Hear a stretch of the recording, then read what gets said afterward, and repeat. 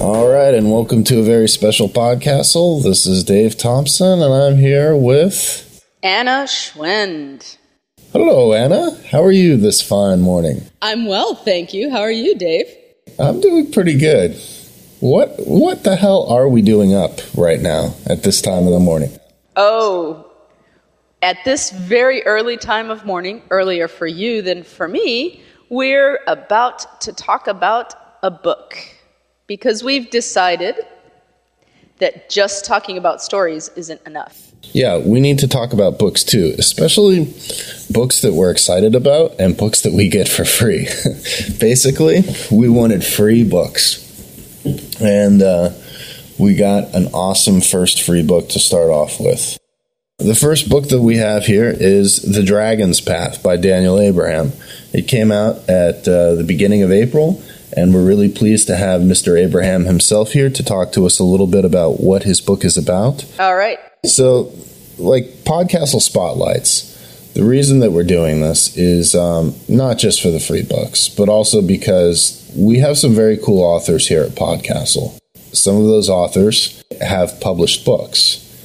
And we're under the impression that just because they've published the books, you, our audience, may not know about them. So we've asked those authors to come here to PodCastle, talk a little bit about their book. We also asked them to send their books to us so that we could read them and talk about them to you as well. Anything you want to add to that, Anna? Yes. In particular, we were struck by how beautifully it worked together when our beloved host, Mary Hobson, wrote her book, and we published a story that was in the same milieu, and we said, hey, if you like this, here's this book. And so many of you went out and got it, and so many of you found it to be exactly the sort of thing you wanted to be reading. And we thought, hey, we could do that on purpose instead of just by synchronous accident. And that was another reason that we've had this idea for the Spotlight. Totally.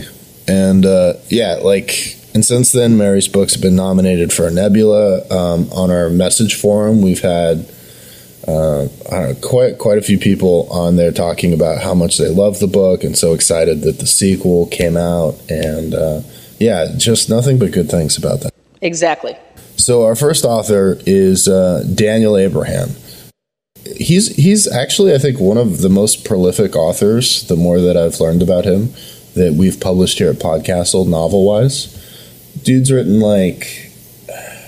10 novels in the last 10 years. I mean, he's just done a ton of stuff. He's written some of my favorite episodes at Escape Artists, I think. Flat Diane. That was Pseudopod. Yeah, that was Pseudopod, and that was one of my absolute favorite horror stories that I've heard there. And I believe possibly many people's favorite. Yeah, at Pseudopod, you mean? Yes. Yeah. Mm-hmm. He's also written several stories here for us at PodCastle. He's also written Balfour and Merriweather and The Emperor's Vengeance. As ML in Hanover, he wrote Hurt Me, and The Curandero and the Swede, and also Back Before Our Time. Well, I guess The Curandero and the Swede was back before our time, but even further back before that, The Cambist and Lord Iron. Flat Diane was nominated for the Nebula Award and won the International Horror Guilds Award. And The Cambist and Lord Iron, A Fairy Tale of Economics, was nominated for the Hugo Award and the World Fantasy Award. So there you go. That's just a little bit about Daniel Abraham. His new book is The Dragon's Path. It came out at the beginning of April, and here's Daniel Abraham to tell us a little bit about it. Hi, my name's Daniel Abraham, and I wrote a book called The Dragon's Path. It's the first book in a 5-book series called The Dagger and the Coin. The series doesn't have only one place that it began. One of the places it started was high school.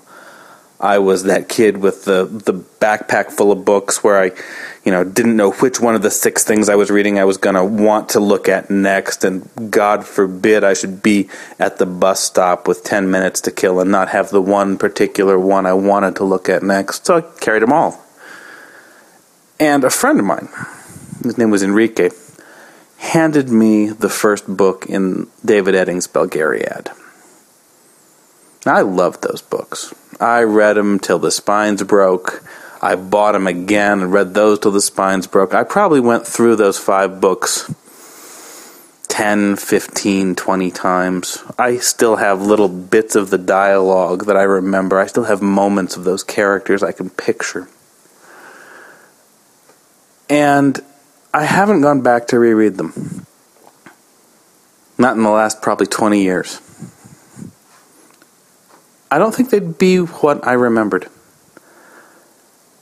And yet, I'd kind of like there to be books out there that feel to me now the way that those felt then. And so that was the mandate. That's the job.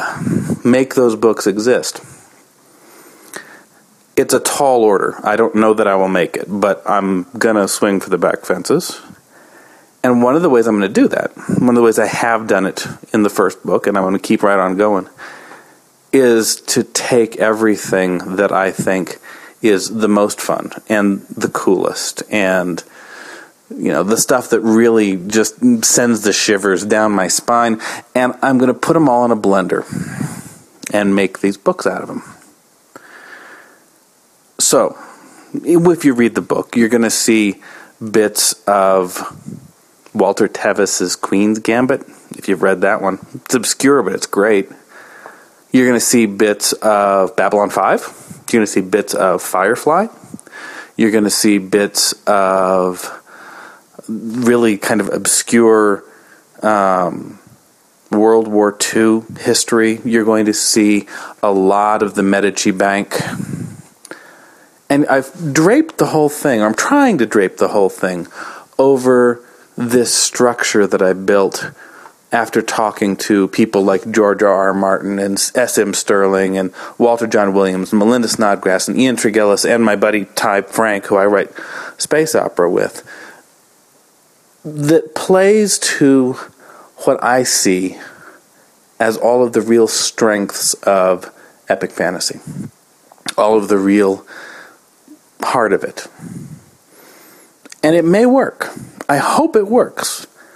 But part of what I've discovered about writing is it's a process of learning for me. I'm getting better at it. And this is a little more than I'm sure I can do. And it's a little more than I think I can do. And I've been wrong every time I thought I couldn't do something before. So maybe I'm going to get away with this. But that's really for you to judge. Well, very cool. Thanks to Daniel Abraham for taking the time to do that. Thanks. I think it's safe to say we love the hell out of this book. Yeah, the world building in this book was incredibly cool. In this book, it was actually dragons that ruled over man I don't know if it was the beginning of time, but men, humankind, were literally the dragon slaves. So, because the prior ruling class, which was the dragons, essentially created all the subclasses, the world also has a large variety of different races, and they're not your standard cookie-cutter pantheon of dwarves, elves, etc. A lot of the characters have scaled skin. There are dogmen, although you're not supposed to call them dogmen. Those are two of the additional classes. There's a class in there that I'm really excited to see in future books called the Drowned. I mean, there are a ton of different kinds of people that were bred by the dragons. I think 11 different classes. Does that sound right? That sounds about right. And the interesting thing that I thought came to bear there is that this is a world in which there is definite racial tension between the classes, and that plays out. And also, this is a world where all these classes have been essentially genetically engineered for specific purposes. So they have things that they're good at, right, and they have things that they're not so good at. But of course, humans were the first peoples, and therefore humans have a whole lot of hump and privilege that they're carrying around, and that plays out. They think they're better than everybody else. Very interesting. Cool. Should we talk about some of the characters? Or we could talk about how well they're done without giving too much about them specifically away. We probably don't want to talk about, how so-and-so killed so-and-so. What? Someone got killed? Not an epic fantasy. So the novel takes the standard approach of epic fantasy, which is to take a bunch of characters and sort of weave their path together. And sometimes that weaving is a beautiful tapestry, and sometimes it's this great Gordian knot of conflict. And so we follow each of the characters and we get to know them at least a little bit. And one of the things that I think Daniel Abrahams has done very masterfully is to show you a sympathetic side to every character. This is not a black and white book. When the characters come to their ultimate goals, whether they're beneficial to themselves and the world at large or greatly harmful, you know and understand exactly how they got there. You saw them get there, and it makes sense from a human perspective. So it's not like there's not really any Hitlers in this book, although people do Hitlerian things. It's staggering, some of the things that characters do in this book. And what else is staggering is that you, like you said, you understand why they did it, and you kind of hate yourself, but you kind of sympathize with them for why they did it. Absolutely. So there's this great first group of characters whose perspectives we all see. There's Marcus, who is the jaded war hero. There's Marcus, who's the jaded war hero. There's Getter, who is son of high class family, but who's kind of a geek and fat and poked a lot of fun at by his comrades, who's going to war. There's Cithrin, who is an orphan brought up by a bank. And there's Dawson, who is who's one of the most arrogant and he's to some degree he's the opposite of Ned Stark from Martin's Game of Thrones, in that he's full of honor and everything, but he really lords over everyone else in the story because of his position. And he's a great example of how harmful sort of the privilege blinders can be to you. And he's a very interesting character, actually. And again, he's one where you can see exactly where he's coming from. And you're reading it and you're going, man, this guy is a self-absorbed, racist jerk. But I can see why he's doing what he's doing. Yeah. One of the things you and I were talking about earlier, Anna, was the awesome set of supporting characters. Yeah, the secondary characters are very well done. And I don't know if that's because some of those secondary characters may move into primary character roles. God, I hope so. As the fantasy unfolds. But they're that good. You think they can.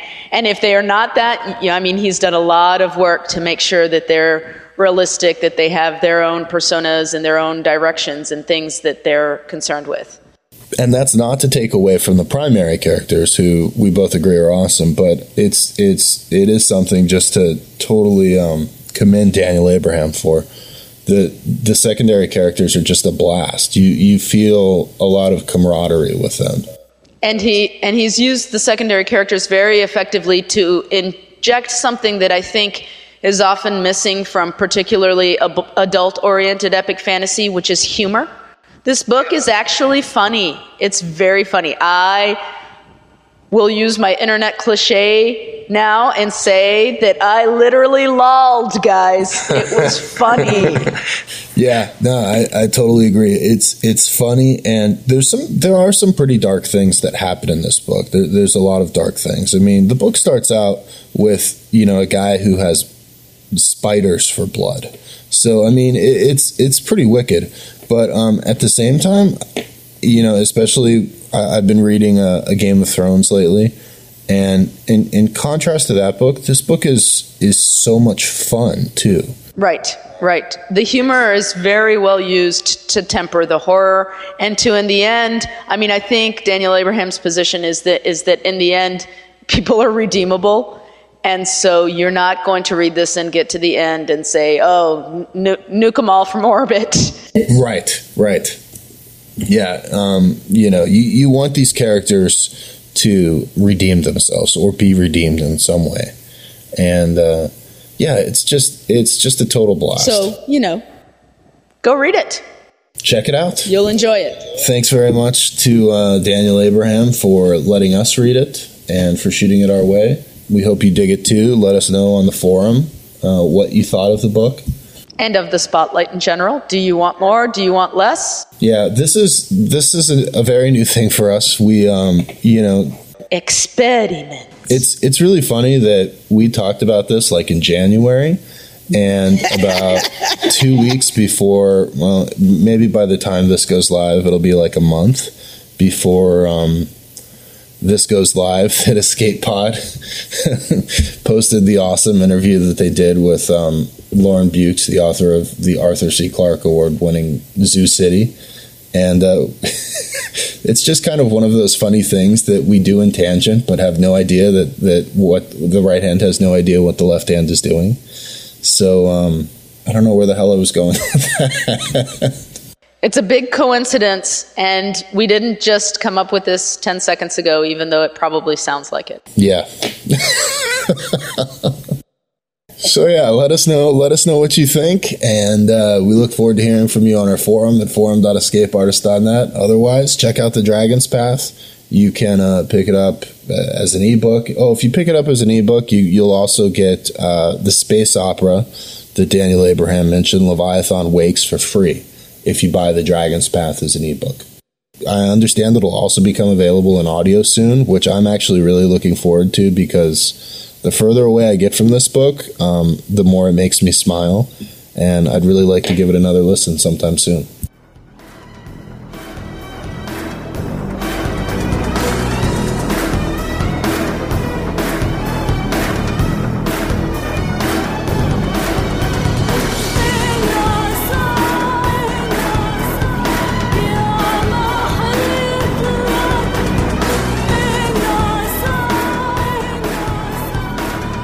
I think with some editing, it'll be usable. Serious editing. Yeah, we'll have to edit this a bit. You're kidding.